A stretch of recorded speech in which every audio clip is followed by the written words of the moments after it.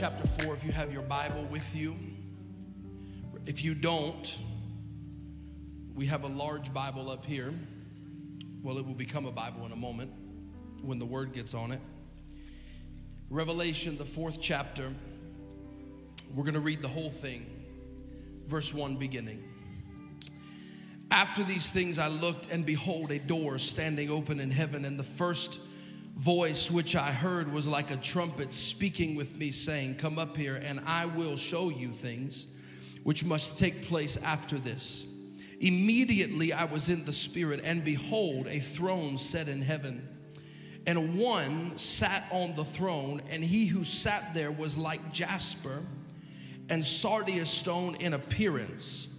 And there was a rainbow around the throne in appearance like an emerald. Around the throne were 24 thrones, and on the thrones I saw 24 elders sitting, clothed in white robes, and they had crowns of gold on their heads. And from the throne proceeded lightnings, thunderings, and voices. 7 lamps of fire were burning before the throne, which are the 7 spirits of God. Before the throne there was a sea of glass like crystal, and in the midst of the throne and around the throne 4 living creatures, full of eyes in front and in back. The first living creature was like a lion, the second living creature like a calf, the third had the face of a man, and the fourth was like an eagle. The 4 living creatures, having 6 wings, were full of eyes around and within, and they do not rest day or night, saying, Holy, holy, holy, Lord God Almighty, who was and is to come. And whenever the living creatures give glory and honor and thanks to him who sits on the throne, who lives forever and ever, the 24 elders fall down before him who sits on the throne and worship him who lives forever, and cast their crowns before his throne, saying, You are worthy, O Lord, to receive glory and honor and power, for you created all things, and by your will they exist and were created. Let's pray. Father, I thank you for your grace. I thank you for your word that is forever settled in heaven. And Father, I pray this morning as we host your presence by way of your word, that you would speak to us, and that your hand and your voice would thunder in this room. And God, I'm asking you today that by the time this service is over, I pray that our focus will have shifted in the right direction, and we can answer the question, whose throne is it anyways? In Jesus' name we pray. And everybody said amen and amen. You can be seated in the presence of the Lord this morning. This morning, I want to start a new focus with you for the next several weeks. And this focus will be entitled Enthroned. Enthroned. And I believe several weeks ago, the Holy Spirit spoke to me about the need to go back to the foundations of worship in this church. I'm not preaching to any other church this morning, but this one. And I believe that we must have a refocusing of what worship is, who we worship, and why we worship. Amen. And I feel like sometimes we get into this place where we only worship when the environment is just right. Oh, it's going to be like that. We only worship when the environment is just right. But I can't tell you how many times in my life worship has saved my life. The environment didn't make sense. The mode didn't make sense. The mood of my life didn't make sense. But I chose to worship. And I'm going to show you in a minute why, when you choose to worship, not based on extenuating circumstances, but based on what is eternal, how worship can change your life. I want to preach this first installment of this new series, and I'm going to call it this: Whose throne is it anyways? Look at the person next to you and tell them, whose throne is it anyways? In my parents' house, there is a seat If you've ever been to my parents' house for an Ohio State party or any other reason where we sat down on their furniture, you will know that in my parents' house, my dad has his seat. And one of the things as his son that I love doing is pestering him. And if we're watching an Ohio State game, my dad is in his seat. And, you know, of course, with an Ohio State game, there's always food. And so sometimes he will get up and he will go get another plate of food, or he'll go use the restroom. And my immediate response, if I see it, is to go sit in his seat. Because I enjoy when he comes around the corner from whatever he was doing and he sees that his seat has been occupied, the look of total shock and disgust that comes upon his face. And it depends on the mood of, we're just talking Ohio State game, right? It depends on the mood of the game. That he will either look at you and say, "What are you thinking?" Or it'll simply be, "Okay, get up." Because that is his seat. There are only, my mom's not in here, so I can't ask her. Let me count. 7 little people who could sit in my dad's seat and not get ridiculed. And they are the grandbabies. Because he can just pick them up and put them on his lap. Now, you say, why are you starting with this? Because I believe, much like my Father on earth has a seat, so does my Father in heaven. And I also believe that just like my Father on earth, my Father in heaven's seat has been occupied far too long by people who don't need to be on the throne. Whose throne is it anyways? 62 times in the New Testament, the word thronos or throne is used. 47 of those are used in Revelation. It would seem that John, the Revelator, was attempting to get his point across to the churches of Asia Minor. At the time of writing the book of Revelation, Domitian sat on the earthly throne, which spelled persecution for the churches of Asia Minor as time would go on. And so, just like there was in Jesus' day when Pilate or Caesar Augustus would sit on the throne, and there was worry and concern of how he would treat Christians or how he would treat the people that followed Jesus, there was also concern of how this regime would treat the churches. And I love that John gives absolutely zero reference to what was happening on the earthly throne. He just decided, instead of giving focus to the earthly throne, let me tell you about a throne that no man can occupy but him. He was telling them, as long as God is on his throne, it does not matter who sits on the throne of the kingdoms of the earth. Thrones in the Bible, I wish I could have got this because it really would have been an adventure for you. In the Bible, thrones were 6 feet high. You had to go up steps to get on the throne. One of the key parts of thrones in the Bible was a footstool, so that the king could rest his feet on such a high throne. Whoever sat on the throne exercised perfect authority and perfect power. Whatever the person on the throne said do, it got done. Whoever sat on the throne exercised the power given to them. So, we're going to get to Revelation in a minute, but I got to set this up. So what happens in our corporate worship experiences is that instead of God being on the throne, we are on the throne. And we don't worship unless they sing our song. It'll get better in a minute.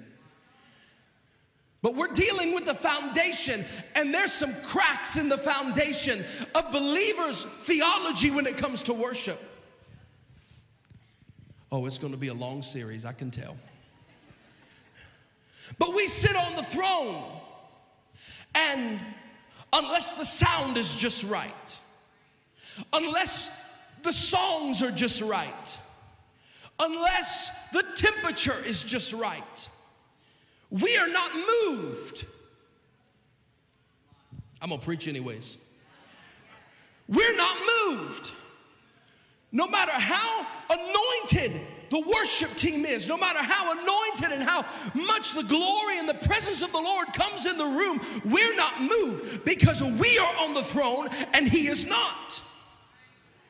And whoever sits on the throne, it is their power and their authority that gets exercised. So it would make sense that we don't see people healed like we ought to. It would make sense that we don't see people delivered like we ought to, because in the throne of a lot of churches is the spirit of man. It's man-made ideology, man-made theology, man-made opinions, man-made preferences. You can have a preference. You can have an opinion. You're allowed to like certain worship songs. But if the words come out of your mouth, I just can't worship to that song, you don't understand worship. We've made it about a song, and it has absolutely nothing to do with the song. Songs are simply the expression of our love to Him, but they don't determine whether He's worthy or not. I got to get up. Songs don't determine whether He's worthy or not. His worth is determined not by my words, but by who He is. And for so long, God has been looking for churches and for people individually where He can come and He can occupy the throne of their life, but instead He finds a bunch of curmudgeons.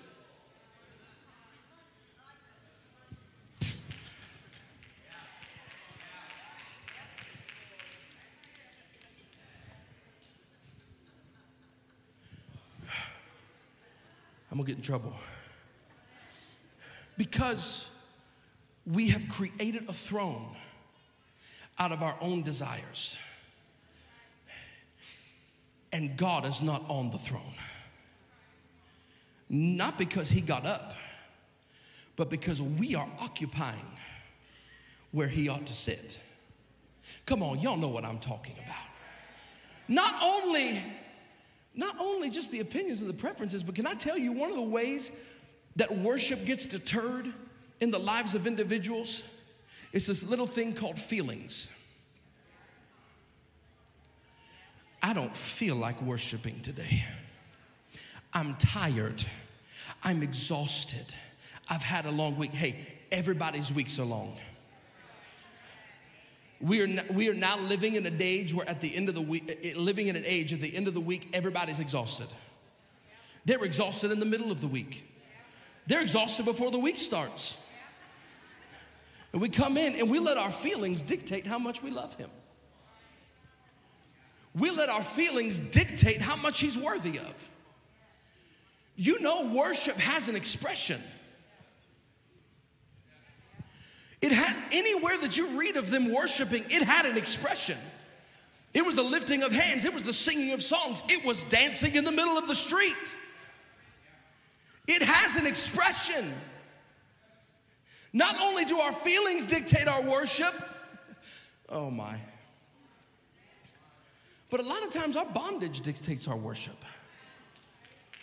You see people run across this sanctuary. You see people come up here and go, oh, I can't believe they would do that.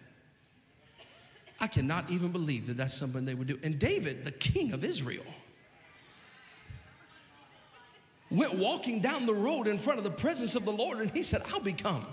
Michael's sitting up on her throne. And she's looking down at David, and she's saying, what is this idiot doing? Okay, let's make it present words. What does this idiot do? He's the king. But he's dancing down the street 3/4 naked in front of the people he leads. Now don't do that. We'll deal with you if you do that. The principle here is that David went to Michal and he said, I will become even more undignified than this. You thought I've lost my dignity now. You just wait. And Michal just sat there.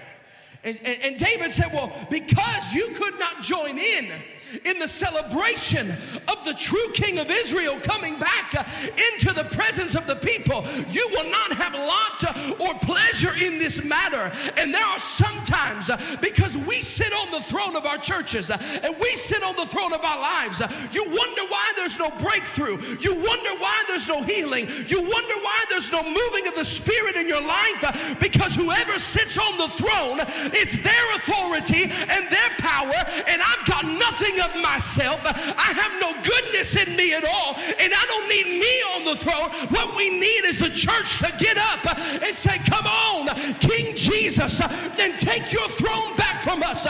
We've occupied it too long. There's no revival without him on the throne. There is no glory without him on the throne. There's no breakthrough without him on the throne. Get up, get out of the way, and worship him like your life depends on it. Look at your neighbor and say, whose throne is it anyway? Because it sure is not mine. Okay. So John comes out of Revelation 1, 2, and 3. He has yet to see heaven. He has only seen the one heaven worships. And he said of him in Revelation 1, he's got eyes like fire, hair like wool, feet like brass, a voice that sounds like many waters. And his response, he said, I turned around and when I saw him, I fell at his feet like dead. Fell at his feet like dead, and Jesus begins to unload to him the message to the 7 churches of Asia Minor, and chapters 2 and 3 make that message up. And then we come to chapter 4, and John is about to go into another realm of the Spirit. John is about to enter into another place in his time on Patmos. And the Bible said that he looked in the heaven. And he said, I saw a door standing open in the heavens. And a voice said, come up here and I'll show you what must take place after this. I stop here to tell you, Jesus is the door into the throne room of God. You don't come into his presence without Jesus being exalted. Do you want to know why somewhere in the middle of this worship set I felt something shift in the atmosphere when they begin to sing about Jesus, when they begin to lift up Jesus? Because Jesus got exalted, and when Jesus gets exalted, he opens up the door into the presence of the Lord. He opens up the door into the throne room of God. This word door that John used in the Greek, it means a double door. It means an extra wide door. One of the connotations and denotations of that word was that it is a door of opportunity. It is a door laid open as an opportunity to enter and to cross the threshold. The Bible said in John 10 and 7, Jesus is the door of the sheep. He is the door unto salvation, and he is the door into the presence of the Lord. One of the other word usages of that word door is the word veil. Do you know what happened? Matthew 27:51, the Bible said when Jesus said it is finished, that the veil of the temple was ripped in two from the top to the bottom. Now let me describe something to you. The veil that was rent in two, it was the veil that separated the people from the presence. They said of this veil that it was beautiful blue and purple. So much so that Old Testament expositors and historians say that the veil literally looked like the expanse of the sky. And in the veil was embroidered cherubim, angels, embroidered in the veil. And so this is 2 Chronicles 3:14. And so the scriptures state that God is enthroned between the cherubim. And so most Old Testament expositors believe that the Holy of Holies was a replica of heaven. You're not listening to me. It was a replication of heaven. So the veil literally separated heaven from earth. The veil separated the people from the presence. The veil was a very literal separation between heaven coming to earth. The only person allowed in behind the veil was the priest on the Day of Atonement, one time a year. One time a year. But then when Jesus died, he got up on the cross and he gave up the ghost and he said, "It is finished." That veil that separated heaven from earth, that veil that separated the presence of Almighty God from the people of earth, that veil that was an exclusive veil that only certain people were allowed to come into, upon Jesus' death, Matthew said, "It is finished." And the very next verse said, "Behold," and you are translated, you are transitioned from the hill of Golgotha to the Temple Mount, where the veil of the temple is being ripped in two, and now everything that was behind the veil is now accessible to those who are on the other side of the veil. And I don't know about you, but I'm so thankful for Jesus that he is the door into the presence of the Lord, and it is him that we worship, and it is him that we adore, and it is him that deserves our honor. It is him that deserves our praise. And I can't start this worship series off by talking about anybody else but him. And I know I'm taking a page right out of Dad's book, but I'm going to preach Jesus for a minute, because how dare we talk about worship and not talk about the one who's worthy. In the Bible in Genesis 3, the Genesis said that there will come a seed of a woman and he will crush the devil's head, but he will bruise his heel. In Exodus chapter 12, he is the Passover lamb. In Psalm 61 and 2, the Bible said, "When my time of trouble, lead me to the rock that is higher than I am." In Isaiah 9 and 6, the Bible said that they would call him Wonderful Counselor, Mighty God, the Everlasting Father, and the Prince of Peace. In Isaiah 11:10, he is a place of rest. In Isaiah 28:16, he is a sure foundation. In Isaiah 53, he's a suffering righteous servant that gave himself for you and for me. I'm talking about Jesus. In Song of Solomon 2 and 1, the Bible said that he's the rose of Sharon and the lily of the valley. In Song of Solomon 5:16, he is altogether lovely. In Hosea 2:15, he is the door of hope in the valley. I said he is the door. He is the door of hope in the valley of my trouble. In Habakkuk chapter, in Zechariah 13 and 1, the Bible said in that day there would be a fountain open for the house of David, the inhabitants of Jerusalem, for sin and for uncleanness. In Malachi 4 and 2, the Bible said the Son of Righteousness would arise with healing in his wings to them that revered his name. And then you step into the New Testament, and the Bible said in Matthew 2 and 6, he is the governor that would rule over God's people. In Mark 1 and 24, he is the Holy Lord of my salvation. In Luke 1:78, he is the day spring from on high. In John 1:1, he's the Word. In John 1:14, he's the Word made flesh. In John 1:29, he is the only Lamb of God that takes away the sin of the world. In John 1:41, he is the Messiah, which being interpreted is the Christ. In John chapter 2, he's turning water into wine. In John chapter 3, he is the Son of God sent for the sins of the world.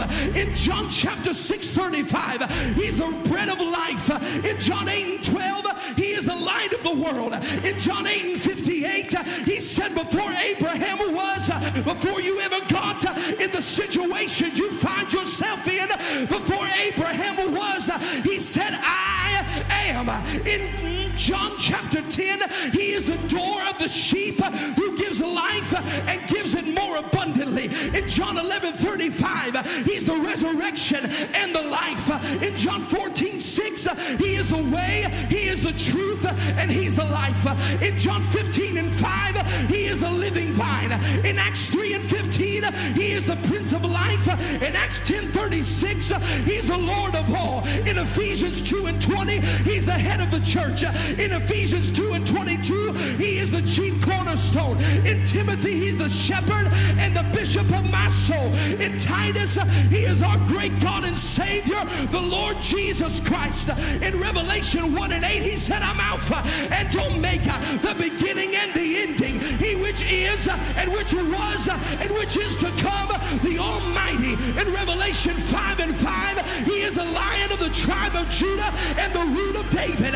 In Revelation 19, he is the Lord God Almighty and the King of saints.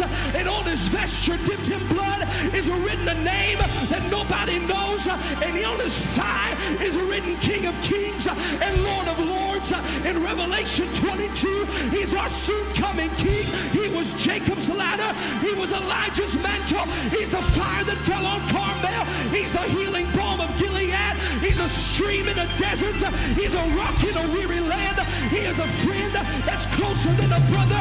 And he is King Jesus. And there is nobody like him. And it's his throne.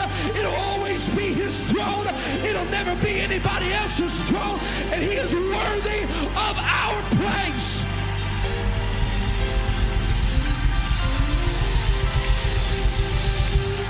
It's Jesus for me. You can take this world, but give me Jesus. You can take my money, but give me Jesus. You can take this church, but give me Jesus. Jesus on the throne of this church. Jesus on the throne of my heart. Jesus on the throne in my house.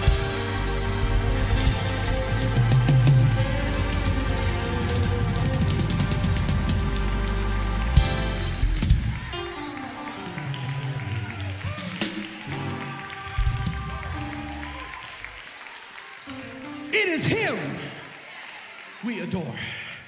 I need to make some edits because now he is seen through the door. Stay with me for just a minute. He is seen through the door. And he now tells us what he sees in verse 2. I've seen through the one who made a way, and I see one. I see one sitting on the throne. He doesn't look like anything I've ever seen before. See, up till this point in the scriptures, the Bible referred to God in what is called anthropomorphic terms. It is attributing human attributes to God. And they've referred to him as this, but John, what he saw in Revelation 4, he said, I don't have anything in my vocabulary as it pertains to man that I can even begin to muster that would make you understand what he looks like. So instead he said he looks like jasper and a sardius stone. Now you can study those stones as much as you want to study. But here's what I'm going to tell you. Those stones were in the breastplate of the high priest. And in the breastplate of the high priest were the 12 stones of Israel. And on each stone was written the name of the tribe. Jasper was the first stone. Hello. And sardius was the last stone. So he said, I looked through the door and I beheld one who looked like the first and the last. I beheld one who looks like he stands at the beginning and he looks like he'll be standing at the end. There's a reason those other stones weren't involved, because I see one who reminds me of the first stone in the breastplate of the high priest, and the second stone in the and the last stone in the breastplate of the high priest. He's first and he's last. And then he said, around the throne there was a rainbow, which signified his covenant as an everlasting covenant to his people. And then he went on to say something, and this got me last night. And it was an appearance as an emerald. As an emerald. Now, you've got to study the Bible if you're going to know this, because jasper and sardius stones were stones of the tribes of Israel, but so was emerald. Emerald represented the tribe of Judah. And if you've been here any amount of time, you know that Judah means, oh come on, Judah means, so his throne is very literally surrounded and gives the appearance of the tribe of praise. The tribe of praise. Because the one who sits on the throne is worthy of praise. And not only is the tribe of Judah stone represented, we're going to read here in a minute, that they surround his throne day and night with praise. But God is looking for a place on earth that looks like heaven, that he can find where he can come and set up his throne. And the throne of God will not be established if there is not praise in the people who are asking for his throne to come and sit. The Bible said in Psalm 22 that he is enthroned, he is holy, and he is enthroned upon the praises of his people. The Bible instructs us that we are to praise. In Psalm 18, the psalmist said, I will love you, O Lord, my strength. The Lord is my rock and my shield, my fortress, my high tower. In him will I trust. The Lord is my buckler and the horn of my salvation. I will call on the name of the Lord, who is worthy to be praised, and so shall I be saved from my enemies. In Psalm 30 and verse 1, the psalmist said, I will praise you, O Lord, for you did not allow my enemies to rejoice over me. Is there anybody else in the room that can echo what the psalmist said? That I will praise you because you didn't allow my enemies to have the last say over my life. You didn't allow sickness and disease to have the last say over my life. I will praise you. And then he said this in verse 5. He said, but weeping may endure for a night, but joy cometh in the morning. And he caps the whole psalm off by saying, you King Jesus, Father King, who sits on the throne, you have turned my mourning into dancing. Is there anybody in the room who can testify that God took a season of darkness and he took a season of pain and he took a season of disaster and he turned your mourning into dancing when you should have been in a sick bed? He turned it to dancing when you should have given up. He turned it to dancing when you should have died. He turned it to dancing. He turned my mourning. Psalm 40, he said, I waited patiently on the Lord, and he heard my cry, and he picked me up out of the miry pit, out of the horrible clay, and he put my feet on a solid rock, and he put a what? He put a new song in my mouth, even a song of praise unto the Lord. In Psalm 100, the Bible said, make a joyful noise, all ye lands, serve the Lord with gladness, come into his presence with singing. Know ye that the Lord, he is God, and it is he that has made us, and not we ourselves, and we are his people, the sheep of his pasture. Enter into his gates with thanksgiving, and into his courts with praise. Be thankful unto him, and bless his name, for the Lord is good, and his mercy endures forever. Psalm 150 said, praise the Lord, praise him for his mighty acts, praise him according to his excellent greatness, praise him for the firmament of his power, praise him on the stringed instruments, praise him with the psaltery and harp, praise him with the timbrel and dance, praise him with the loud cymbals, praise him on the high sounding cymbals. Praise the Lord. Let everything that has breath praise the Lord. Praise ye the Lord. Lift your voice and do it now, and the throne of God will come and sit on the praises of his people. Oh, come on, lift your voice and give Jesus praise.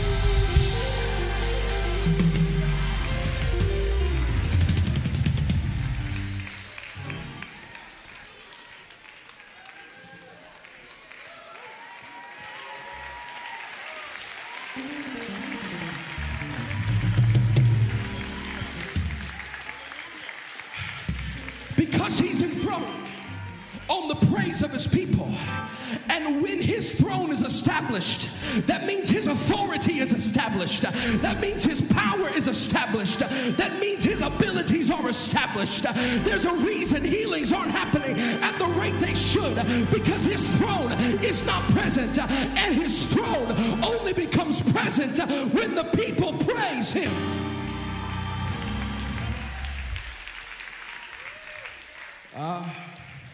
Some of you heard that I was going to talk about worship, and you thought I was going to be calm and cool and collected, but praise and worship are not as different as you think they are. Praise has nothing to do with fast or slow. Worship has nothing to do with fast or slow. You've got to unwind your bad theology. I gotta hurry.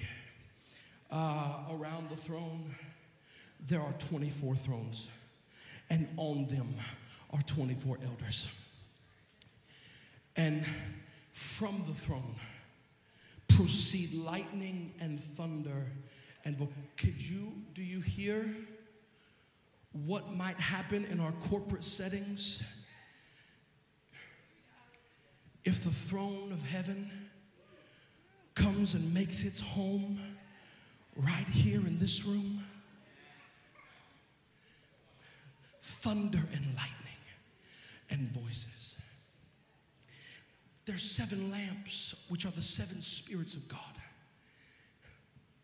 Psalm 29, if you put precept on precept, line upon line, Psalm 29 said his voice is like thunder. His voice shakes the wilderness. So I believe what John was experiencing was he got in the throne room and God started speaking. And he couldn't discern that the thunder was the voice of God, because when God opens his mouth and speaks according to his word, his voice sounds like thunder. The voice of Jesus sounds like the roaring of many waters. And if you've ever been by a rushing river, it kind of sounds like thunder. His voice was like the rushing of many waters. And then before the throne was a sea of glass. I need you to see the excellence of heaven in the throne room. In AD 90-95 is where they believe Revelation was written. Glass, the phrase clear as glass didn't exist. Because in that day, glass was dark and opaque. And in order to get glass that was clear as crystal. The cost was astronomical. In fact, the only person that you'll read having anything close was Solomon. And so John is standing, I don't know where he's standing, but he's in the throne room.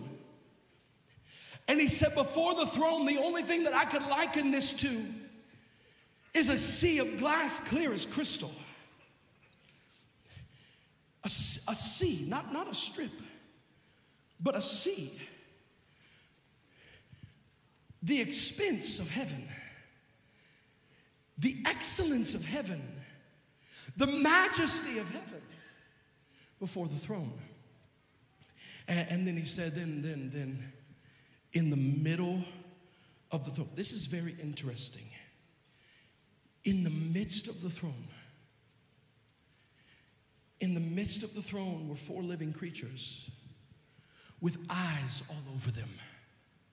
They each had 6 wings. And the Bible said in verse 8, they do not rest day or night. And they sing every time around, holy, holy, holy, Lord God Almighty, who was and is to come. Their entire existence is wrapped up in holy, holy, holy is the Lord God Almighty. You know, I used to hear it say that every time around they see something new about him and it causes them to cry out.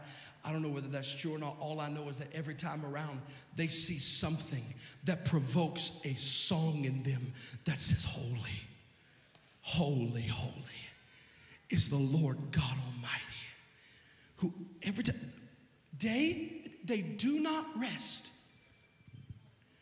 Take the Bible at its word. While we are sitting here, you're listening to me preach it, I'm preaching in heaven.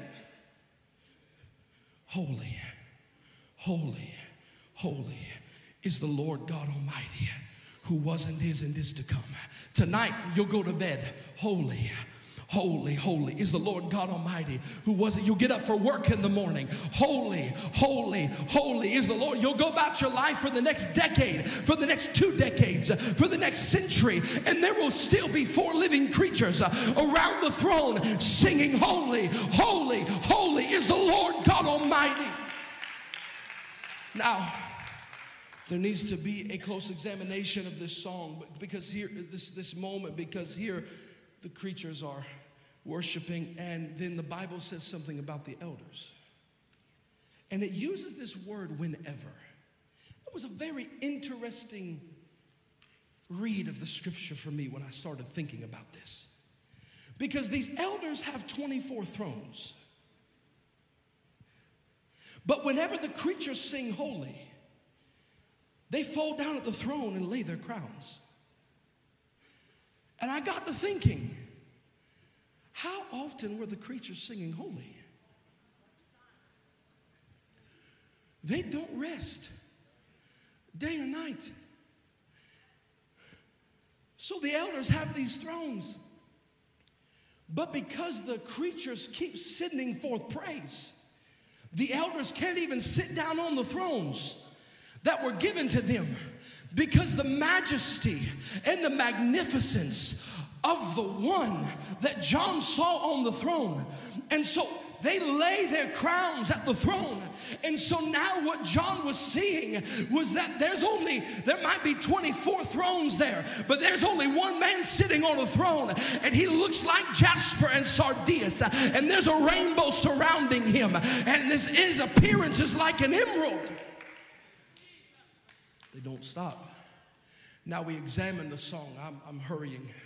Believe me, I'm editing. You hear the song of praise. Here's the song. They start like this: holy. This word denotes separation. In other words, what they were saying was separate, separate, separate, different, another, when the Israelites came out of Egypt, the first command that God gave them was be holy as I, the Lord your God, am holy. He was not explicitly telling them to keep the law to perfection. He was saying, be separate as I, the Lord, your God, am separate. They had had 400 years of entrenched theology and culture telling them that there are many gods, that there are many ways to worship God. And the first thing God had to do upon entering into a new season was he had to shift their mindset on worship. He had to create a new mindset in them of worship that made them understand, I am not like all these other gods that you used to worship. They're not even on the same plane as me. They're not even on the same level as me. So I need you to understand you've got to be separate because I am separate. There's a war that's happening in heaven right now. In Daniel records it that Satan and the archangel Michael are in a battle for glory, and Satan is on one side and he is declaring, I will be like the Most High. I will be like the Most High. But the archangel Michael's on the other side saying, who is like him? Who is like God is? Who is like God is? And I'm telling you that there is a spirit that has risen up in the earth that is declaring, I will be like God. I will be God, God of my own life, God of my own plans, God of my own desires. But in heaven, they're asking the question of earth, who is like God? Who is there among the people that can stand next to him? There is no one else. So they say, holy is the Lord God Almighty. The word Almighty means all powerful or in control. I need to help somebody in the room right now. Isaiah chapter 6 and verse 1. In the year that King Uzziah died, I saw the Lord seated on a throne. So we all know the high and lifted up part, but we miss the seated on a throne. And he was high and lifted up. And the train of his robe filled the temple. Now let me bring a little bit of exegesis in the room right now. If you study Old Testament kinghood, what you would recognize is that the longer the train of a king, the more he was revered and respected. Why? The more authority he had. Why? Because when a king would conquer another king, they would take the other king's robe and cut a large piece off of that robe and sew it into the conquering king's robe. Some of y'all will get it here in a minute. So that wherever the king went, wherever that king went, it was no question how many kings he has conquered. It was no question how many battles he has won. And Isaiah said, I saw the Lord seated on a throne. He was high and lifted up. And the train of his robe, it didn't just enter the temple. It didn't just sit in the temple. No. The train of his robe filled the temple from the right to the left, from the front to the back, from the floor to the ceiling. The train and he didn't even have to stand up. He was just sitting on his throne, and the train of his robe was so long off the throne that it filled the temple. And what are you saying, Pastor? I'm saying when you worship and his throne comes in the room, the train of his robe follows his throne, and you start looking at all the victories that he's won. You start looking at all the kings he's conquered. You start looking at all the victories he's won, and you realize there is no king like King Jesus. There is no king that can conquer like him. There is no king that can war like him. There is no king that deserves power and glory and honor like he does. And the train of his robe filled the temple. You want to know what else that tells me? What else that tells me is because his train filled the temple, there was no room for anything else. There was no room for focus on anything else but the victories that he has won. There was no other. I couldn't focus on my oppression. I couldn't focus on my life. I couldn't focus on how horrible and how hard my life has been, because when I came into the temple, when I came into his presence, I saw the Lord seated on a throne, high and lifted up, and the train of his robe filled the temple. And I came in depressed, but I remembered he gives joy that cometh in the morning. I came in with no peace, but I remembered he gives peace that passes understanding. I came in with sickness, but then I saw that piece of his train that reminded me that by his stripes I've been made whole. I saw the piece of his train that reminded me that he heals all of their diseases. I saw the piece of his train that reminded me that he heals the brokenhearted and he binds up their wounds. I saw the Lord high and lifted up, seated on a throne, and his train filled the temple. Hey, and if he's got enough train to fill a temple, why don't you think about what it would be like if his train filled your house? Why don't you think about what it would be like if his train filled your car on the way to work tomorrow, when you didn't know how you were going to make it one more day, when you didn't know how you were going to survive? What if the train of his robe filled your bedroom when you didn't know if your marriage was going to survive, when you didn't know how you were going to come out of this, but all of a sudden you started praising and his throne came in, and because his throne came in, his train came in, and because his train came in, every victory that he's ever won came in. I want the train in this church. I want the train in my house. I want the train in my heart. I want the train in my children. I want the train on my job. Give me the train that comes from the throne.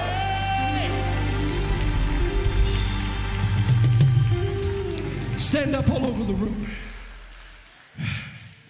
He is enthroned on the praises of his people. And where his throne is, his train is. And where his train is, his power is. Come on, somebody. And then they said this. My God, I feel the Holy Ghost. And they said this: who was, past, and is present, and is to come. What I'm telling you is this: God had to create eternity because time could not contain him. He was before time. He is in time. And when Chronos goes away, he'll continue to be. And the last thing they said, and we're going to worship for a minute. So what we're going to do at the end of every message in this series, we're going to practice what we preach. You, the elders and the creatures, then join their song in a glorious choir. You are worthy, O Lord. After everything I've just seen in the heavens, the sea of glass, the rainbow around the throne, the emerald, the thunders, the lightnings, you are worthy, O Lord, to receive glory and honor and power and praise. His worth is not determined by our song. Because he exists, he's worthy. And for as long as I live, he's worthy. Church, in our corporate worship experiences, it's time to get up off the throne. It's time to get up off the throne. Because man on the throne has got the church in the position it's in now. But I promise you, the second that his throne gets established in this room and that train fills this temple, everything changes. Everything shifts. And Isaiah continued to see, and the Bible said, I saw two cherubim. And what were they doing? They were volleying back and forth. Holy, holy, holy is the Lord God Almighty, who was and is to come.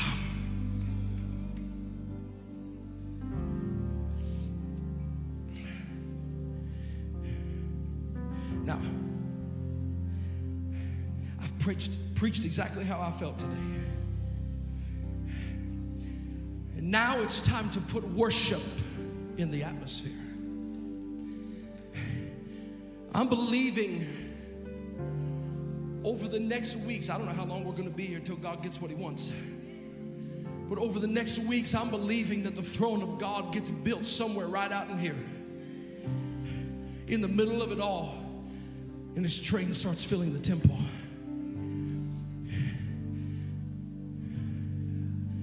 Here's what I want to do.